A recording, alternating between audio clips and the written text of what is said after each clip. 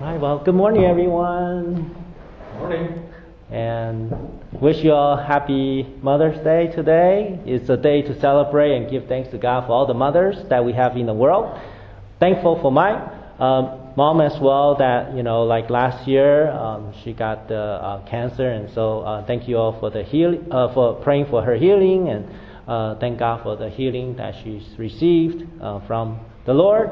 And so in honor of Mother's Day, I like to read Proverbs 31:10-31 to remind us of how good our mothers are and also how God created them for the good works with the good characters mentioned in these verses. This NIV.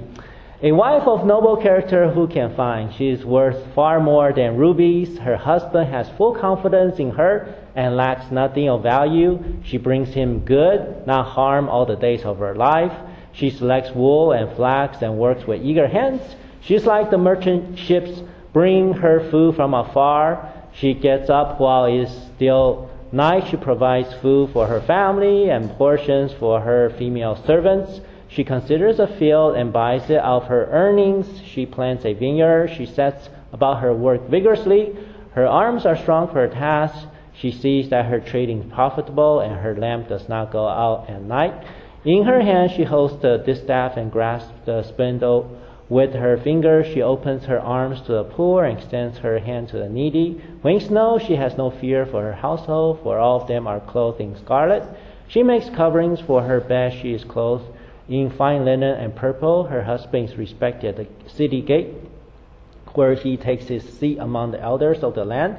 She makes linen garments and sells them and supplies the merchants with sashes. She is clothed with strength and dignity. She can laugh at the days to come. She speaks with wisdom and faithful instruction is on her tongue. She watches over the affairs of her household and does not eat the bread of idleness. Her children arise and call her blessed. Her husband also, and he praises her. Many women do noble things, but you surpass them all. Charm is deceptive and beauty is fleeting, but a woman who fears the Lord is to be praised. Honor her for all that her hands have done, and let her works bring her praise at the city gate. And so we just want to thank God for our mothers and all these things I read. We can think of things that resounds that our mothers has also shown to us, just the character that she has. So thank the Lord. Really thank the Lord for all the mothers. Today my message is called Wake Up. And so we want to talk about what we need to wake up to. Today we can see a lot of threats to our health, threats to peace and safety, threats to maybe jobs or the environment or to our family and many others. But today, what are the threats that God wants us to wake up to? So today we'll be looking at a church which God calls them to wake up. And may God speak to us through this message to the church in Sardis. And let us read Revelations 3:1-6 together. Okay, you can read it all together. I know your works. You have the reputation of being alive, but you are dead. Wake up and strengthen what remains and is about to die. For I have not found your works complete in the sight of my God. Remember then what you received and heard. Keep it and repent. If you will not wake up, I will come like a thief, and you will not know at what hour I will come against you. Yet you have still a few names in Sardis, people who have not soiled their garments, and they will walk with me in white, for they are worthy. The one who conquers will be clothed thus in white garments, and I will never blot his name out of the book of life. I'll confess his name before my Father and before his angels. He who has an ear, let him hear what the Spirit says to the churches. Let's pray before we begin.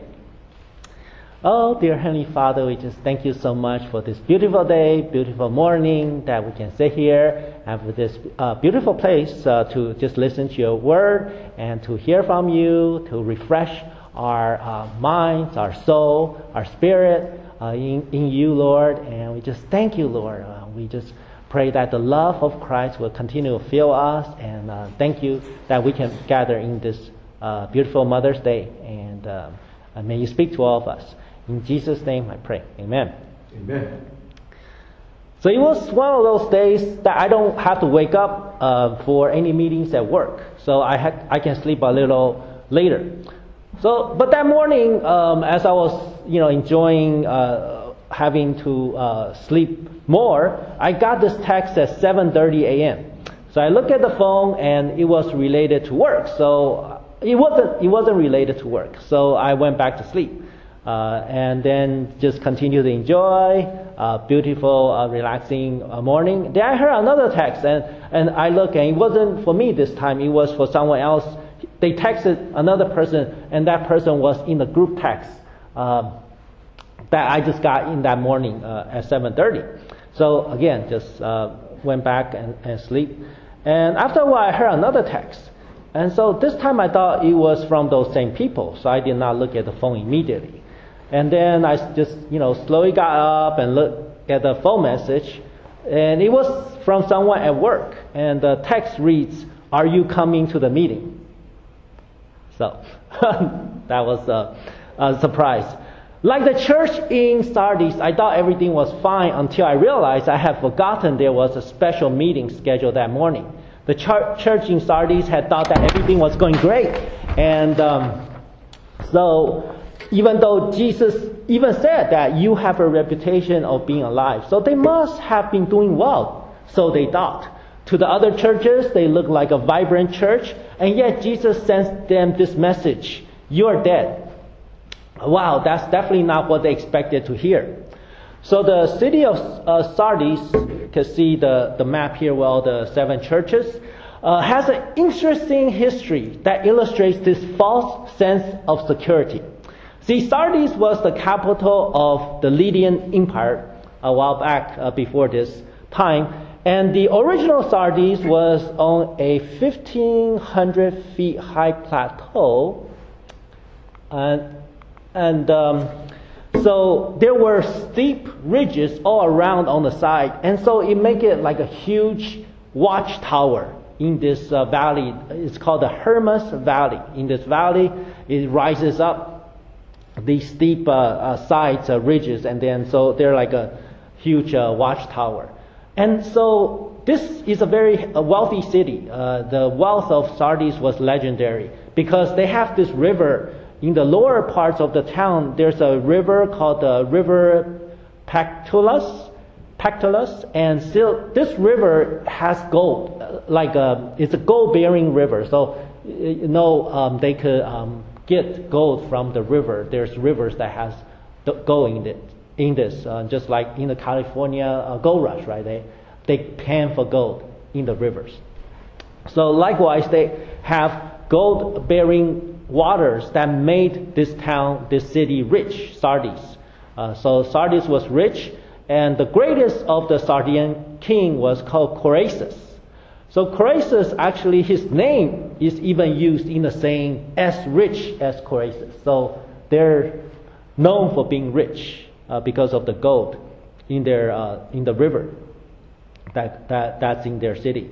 And so the city is also could the city also symbolizes this church in Sardis, that they are also the envy of other churches as well, that they may have possessed great resources as well, just like Sardis was so rich from the gold. And then you see in this picture that this is called the King Croesus, his citadel. So you see the strong walls, and then there's also the tunnels that's dug into this Acropolis that provides a reliable source of water. So they're well protected, this citadel. And it even has this phrase called, "to capture the Acropolis of Sardis" is actually a metaphor, a saying that people would use to say something is impossible. So it's a metaphor. To capture this Acropolis of Sardis is a metaphor for achieving the impossible. So that's their reputation. Impossible to capture this Acropolis, this citadel. However, the Persian king Cyrus, he captured this citadel because at night they had noticed that there was a Sardian soldier who kind of went down this secret pathway to pick up something. And so at night they decided to go through this ridge, this fault in the rock, and climb up there. And when they got up there, they found the place completely unguarded because people thought, hey, no one could ever come up here. And they did not even have any soldiers guarding the citadel. So after conquering the city, Cyrus, he forbid the Sardian people or men to possess weapons of war. And so it does make them very weak. They were not forbidden to possess any weapons of war. So in the same way, would the outside pressures, in the same way, slowly erode the once strong faith of this church in Sardis that has such a great reputation before? And so also in history, this city centuries later, it was taken again. And again, this time Antiochus, another general, another king, you could say, did the same thing. And they climbed up there and they found that there was no guard, so the city was captured again. And so thinking about this to the church in Sardis was this sense of complacency that they're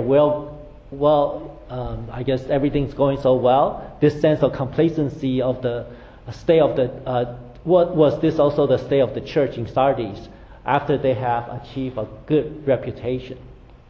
So today we will be looking at three things that Jesus said in the message to the church in Sardis. And one is strengthen what remains, two is remember what you have received, and three is not soil their clothes. So first, let's look at the first one, strengthen what remains, from verse 2. So what did Jesus mean when he says strengthen what remains and is about to die? And he tells us in the verse, for I have not found your works complete in the sight of my God. So it was their incomplete deeds. So it's like when you turn in homework and the teacher tells you that it's incomplete. Or when you turn in this project and the boss tells you that it's incomplete. You have to go back, you have to finish the homework, or you have to finish your project. Otherwise, they will not be accepted. They will be rejected. And so what would be the incomplete work for the church in Sardis? Could it be that they did all the things for God that looks good on the outside, but their heart is not really into it? Were they just going through the motions to keep the church looking alive? This kind of reminds me of my English pastor before. So as he was teaching the youth, he would sometimes says, look alive, look alive. I don't know if you hear that. So basically meaning that they're kind of falling asleep, they're not paying attention. So he had to say that. So have they lost that close connection with the source of life? Because Jesus says you're there, right? So the source of life is, of course, the Lord Jesus Christ. Could it be also that they have somehow compromised their work to avoid persecution? Interesting enough, a Bible commentator has noted that out of the 7 churches in Revelations, that there are 2 churches that were not mentioned in the letter to them of any enemies who were either inside the church or outside the church. So take a look at that, those 7 letters to the churches, and you'll notice there's 2 churches, and one is Sardis, this one that we're studying today. The other one is Laodicea. So this is not a good sign, because the church in Laodicea is the one where Jesus says, so because you're lukewarm and neither hot nor cold, I will spit you out of my mouth. That's from Revelation 3:16. So William Barclay writes that a church that's truly alive will always be under attack. Woe to you, said Jesus, when all speak well of you, from Luke 6:26. And so there's nothing wrong with a church having a good reputation both among the churches and in the society. However, maintaining a good reputation should not be our goal, right? But obeying Christ should be our goal. Amen? And if we have a good reputation in the world because we're obedient to Christ, then that's the grace and the mercy of God. Erwin Luther, in the book When a Nation Forgets God, 7 Lessons We Must Learn from Nazi Germany, points out reasons why the church in Germany generally failed to be a witness for Christ when the Nazis controlled Germany. He writes, quote, "The role of the church was minimized by privatizing faith." So privatizing faith means to just make faith just like kind of private, right? You just don't talk about it in public. Just keep it to yourself. Privatizing faith and instituting laws about what could or could not be said from a pulpit. So pulpit is like where you have the Sunday preaching, right? So this is, I guess, what you call the pulpit, where the preacher stands and preaches. So they had laws that regulated what could or could not be said from the pulpit. And then, let me keep reading. Religious leaders who opposed the secular steamroller were intimidated by threats to them and their families. With God and religion removed from government, the values of Hitler's socialism filled the vacuum.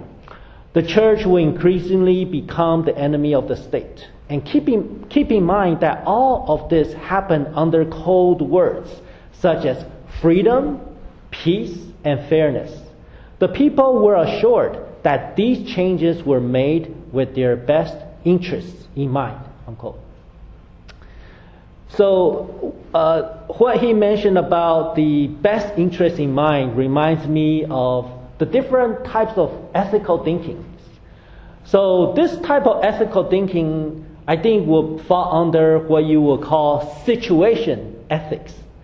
So situation ethics is based on the philosophy called utilitarianism. So I guess the utilitarianism means kind of like what works, what's practical.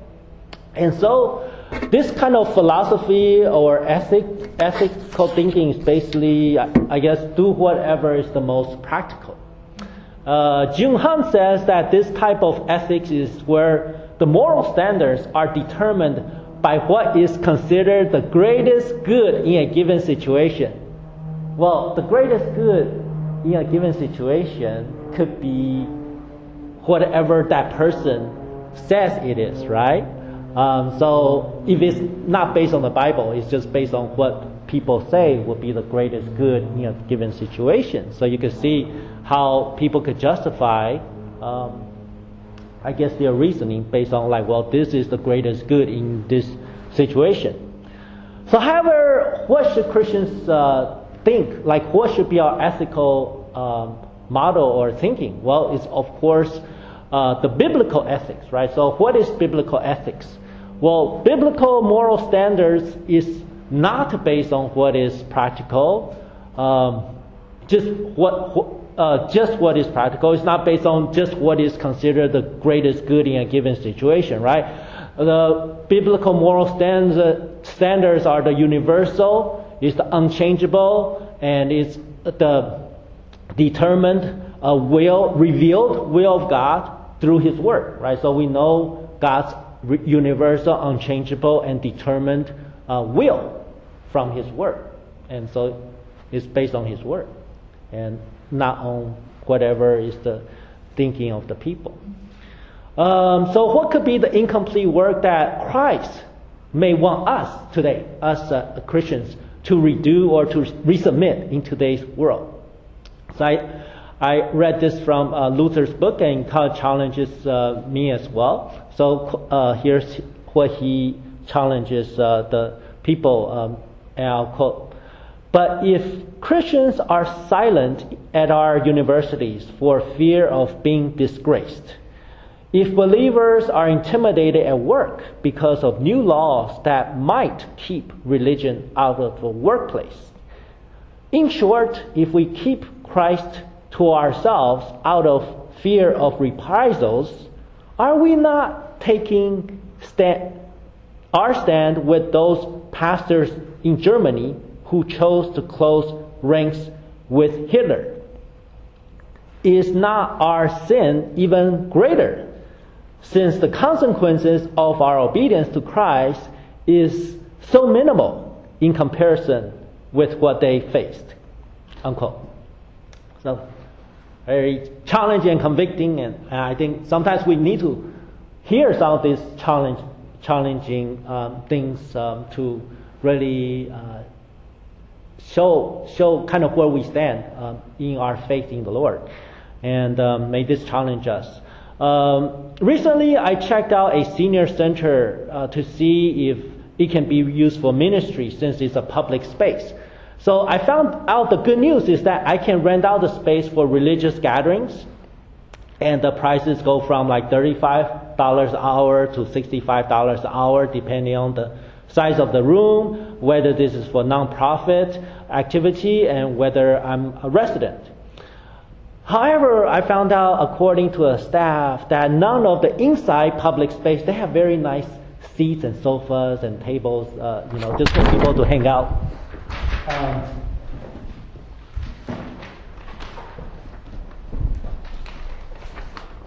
Thanks. And so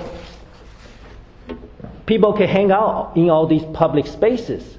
However, what she told me is that in these public spaces, not only inside the public spaces inside, but also the public spaces outside, that you can't have religious discussions there.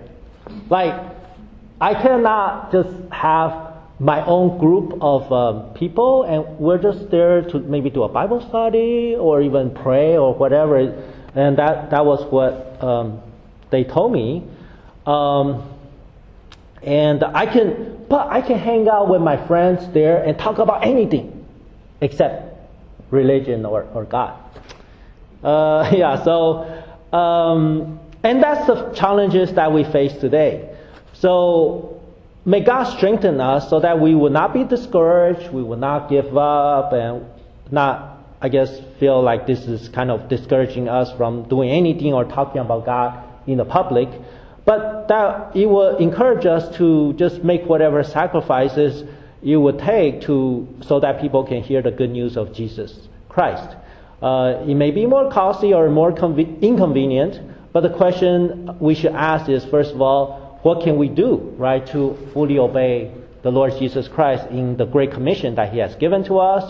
And then let's figure out how much it will cost, and then let's first ask what is the best way to serve, and then let's pray and ask God for the resources necessary to accomplish His work. So these things should not stop us. For ourselves personally, start with the question, how can I best serve Christ? And Christ is calling us to strengthen what remains that can be of service to Him. Because I think today maybe a lot of things seem like it's taken away ministry opportunities, but Christ once again remind us, okay, strengthen what remains that can be of service to Christ. And so that's the first point. Second point is remember what you have received, from verse 3. Jesus calls the church in Sardis to remember then what you received and heard. Keep it and repent. So what are the things that they have received and heard? Of course the gospel. We're saved when we hear the gospel and we receive it into our life. But many times for people, things can happen after they receive the gospel. They can get busy with life, and the gospel slowly become not as important, not as critical in their life. And if this happens long enough, it may even lead them to even doubt, like, is the gospel true? Or like some doubts may start to creep in about the truth of the gospel that they have first believed in. So this is like the seed that fell among the thorns. Mark 4:18-19 says, And others are the ones sown among thorns. They are those who hear the word, but the cares of the world and the deceitfulness of riches and the desires for other things enter in and choke the word, and it proves unfruitful. So here Jesus talks about the desire for other things. It is just anything that can choke the word of God in your life and make it unfruitful. So for you, what would those things be? What would be those desires for other things that would choke the word of God? And so as we think about that is, okay, so now we see that there are some things that may choke the word of God in our lives, the desires for other things. So what should we do? Well, Jesus says very simply in this verse,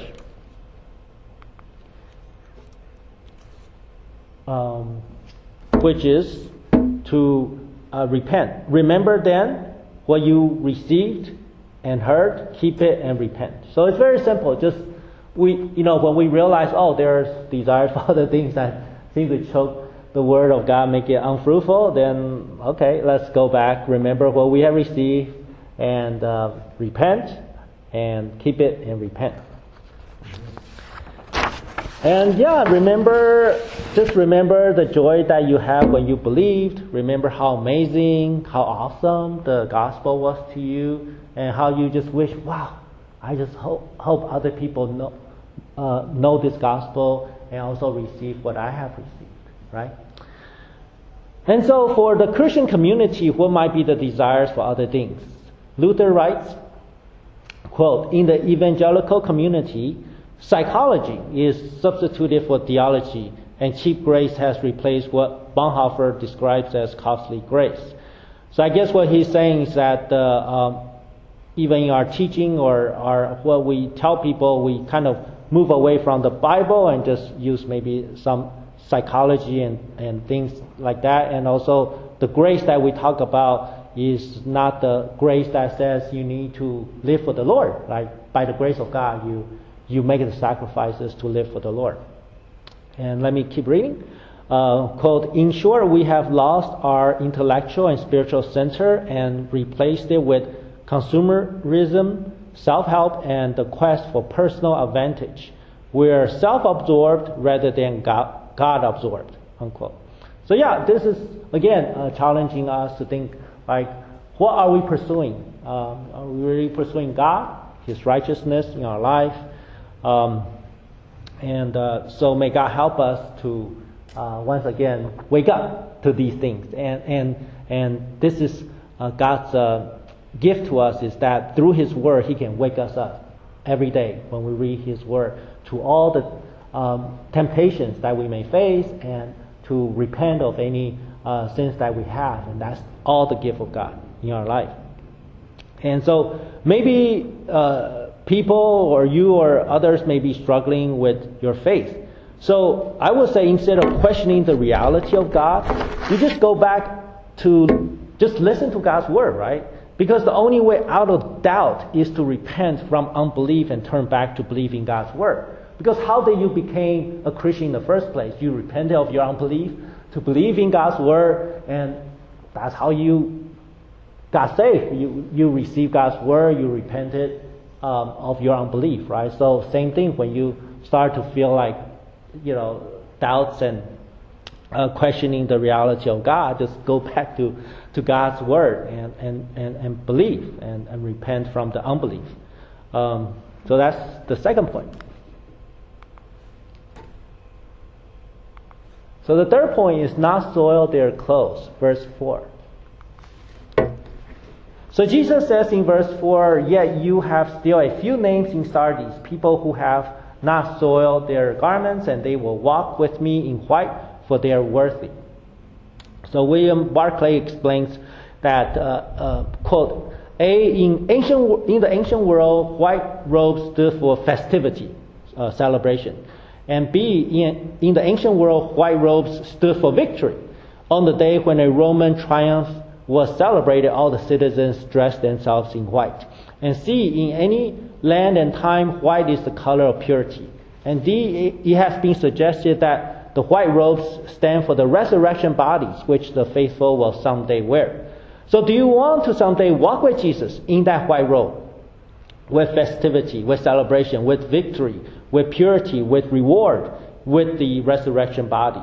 Do you treasure the reward of personally walking with Jesus, celebrating with Him in eternity? And this is the opposite of the soiled garments. So what does the soiled garments represent? They are the sins of the people which have not been cleansed. As 1 John 1:9 tells us, that if we confess our sins, He is faithful and just to forgive us our sins and to cleanse us from all unrighteousness. So therefore, we need to examine ourselves and to confess our sins to God and also to each other. We need to constantly live in repentance from sins. So don't go a day without asking God to forgive your sins and cleanse you from all unrighteousness. And this is a daily thing that we do, is to keep ourselves right with the Lord. So Jesus ends the message to the church in Sardis with 5. He says, "The one who conquers will be clothed thus in white garments, and I will never blot his name out of the book of life. I will confess his name before my Father and before his angels." Amen. So before you get a little nervous, I want you to really be assured that our salvation is assured by our faith in Jesus Christ. So let's not doubt, brothers and sisters, God's promise of salvation when we receive Jesus as our Lord and Savior. The key to victorious living is that we need to conquer the sins that so easily entangles us. If we don't stay alert and constantly keep ourselves undefiled by our sinful desires and the sins of the world, if we don't keep ourselves in God's Word, in communication with God in prayer, we will get to a place one day where we may wonder if we're truly saved. And we don't want to be in that place, right? So our relationship with God will grow so far apart that it will feel like we don't know Him at all. So if you look at the promise from Jesus as encouragement, know that we're more than conquerors in Christ. And when you abide in Christ, when you hold on to Christ, Satan cannot accuse you of being a fake Christian. And even if Satan accuses you, well, you won't listen to him because you know where you stand, right? Like, I've been crucified with Christ, and no longer I who live, but Christ lives in me, right? And you know that Christ is in you, and you're in Christ. So then we can live with assurance that if you die today, that you will be with God in heaven. And so here, of course, I want to make a certainty that we hope by God's grace for a long life that's fruitful, live a fruitful long life for the Lord, right? So we want to live as long as we can to glorify God as much as we can, and that's our view towards life. And whenever Christ come back, hallelujah, we say, "Come, Lord Jesus," right? So what would you say if someone asks you, if you die today, do you know if you will be with God in heaven? What would you say if God were to ask you, "Why should I let you into my heaven?" I don't know if anyone has asked you that question. Will you say it's because you go to church? Will you say it's because you try to be a good person? Or will you remember that it's Jesus who provided the way to heaven? Will you remember that it's Jesus who paid the penalty for your sins on the cross so that you can have a place in heaven? I remember teaching the students in the baptism class about this. In the end, I asked them this question. If you were to die today, do you know if you'll be with God in heaven? And also, if God were to ask you, "Why should I let you into my heaven?" what will you say? And so one of the students answered, "Because I believe in Jesus." And since I've been teaching this truth to them so long, again, that when I heard the right answer, I was like, "Oh, yeah. But that's true. That's wonderful. And I'm so glad that the student got it. It's so simple, yet many people will not answer this way. Sometimes if we don't stay close to God, our faith, our witness will slowly become dead, like the Sardis church. So we cannot rely on what we did in the past. What is past is past. Everything praiseworthy. Give thanks to God. Know God sees them. Our successes are in the past. Our mistakes are in the past. We learn from them. Thank God for teaching us and forgiving us. So basically God is asking us every day, it's like, what are you doing today? How are you living for Christ today? And so I memorized Hebrews 6 as part of a Bible memorization a program called the Scriptorium. So I will close today and recite Hebrews 1 to 12 to encourage all of us to leave the elementary things and to pursue the maturity in our faith in Jesus Christ. I'll show that here. So I'll recite it here. Therefore, let us leave the elementary doctrine of Christ and go on to maturity, not laying again a foundation of repentance from dead works, and of instructions about washings, the laying of hands, the resurrection of the dead, and eternal judgment. And this we will do if God permits. For it's impossible in the case of those who have once been enlightened, who have tasted the heavenly gift, and have shared in the Holy Spirit, and have tasted the goodness of the Word of God, and then have fallen away, to restore them again to repentance, since they are crucifying once again the Son of God to their own harm, and holding him up to contempt. For land that has drunk the rain that often falls on it, and produces a crop useful to those for whose sake it is cultivated, receives a blessing from God. But if it produces thorns and thistles, it is worthless and near to being cursed, and its end is to be burnt. Though we speak in this way, yet in your case, beloved, we feel sure of better things, things that belong to salvation. For God is not unjust so as to overlook your work and the love that you have shown for His name in serving the saints, as you still do. And we desire each one of you to have the same earnestness, to have the full assurance of hope until the end, so that you may not be sluggish, but imitators of those who through faith and patience inherit the promises. That's from Hebrews 6, 1 to 12. Amen? Let's pray. Heavenly Father, we just come to you. Thank you for your word to once again to wake us up to just our own walk with you, and help us, O Lord, to be alert. Help us, O Lord, to just daily read your word, daily pray, daily just confess our sins, Lord.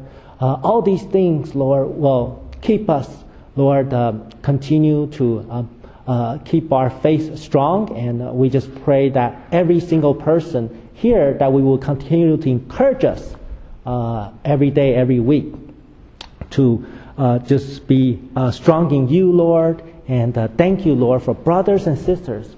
We really cannot do this without each other. That brothers and sisters are the spiritual family that you have given to us, Lord. So thank you, Lord, for your love for us. Thank you, Lord, for providing the family for us, Lord, to help us, Lord, to be strong in you and to grow in you, to receive the grace and mercy from you through each other as well. Thank you, Lord, for all these things, and I pray in the precious name of our Lord Jesus Christ. Amen. Amen.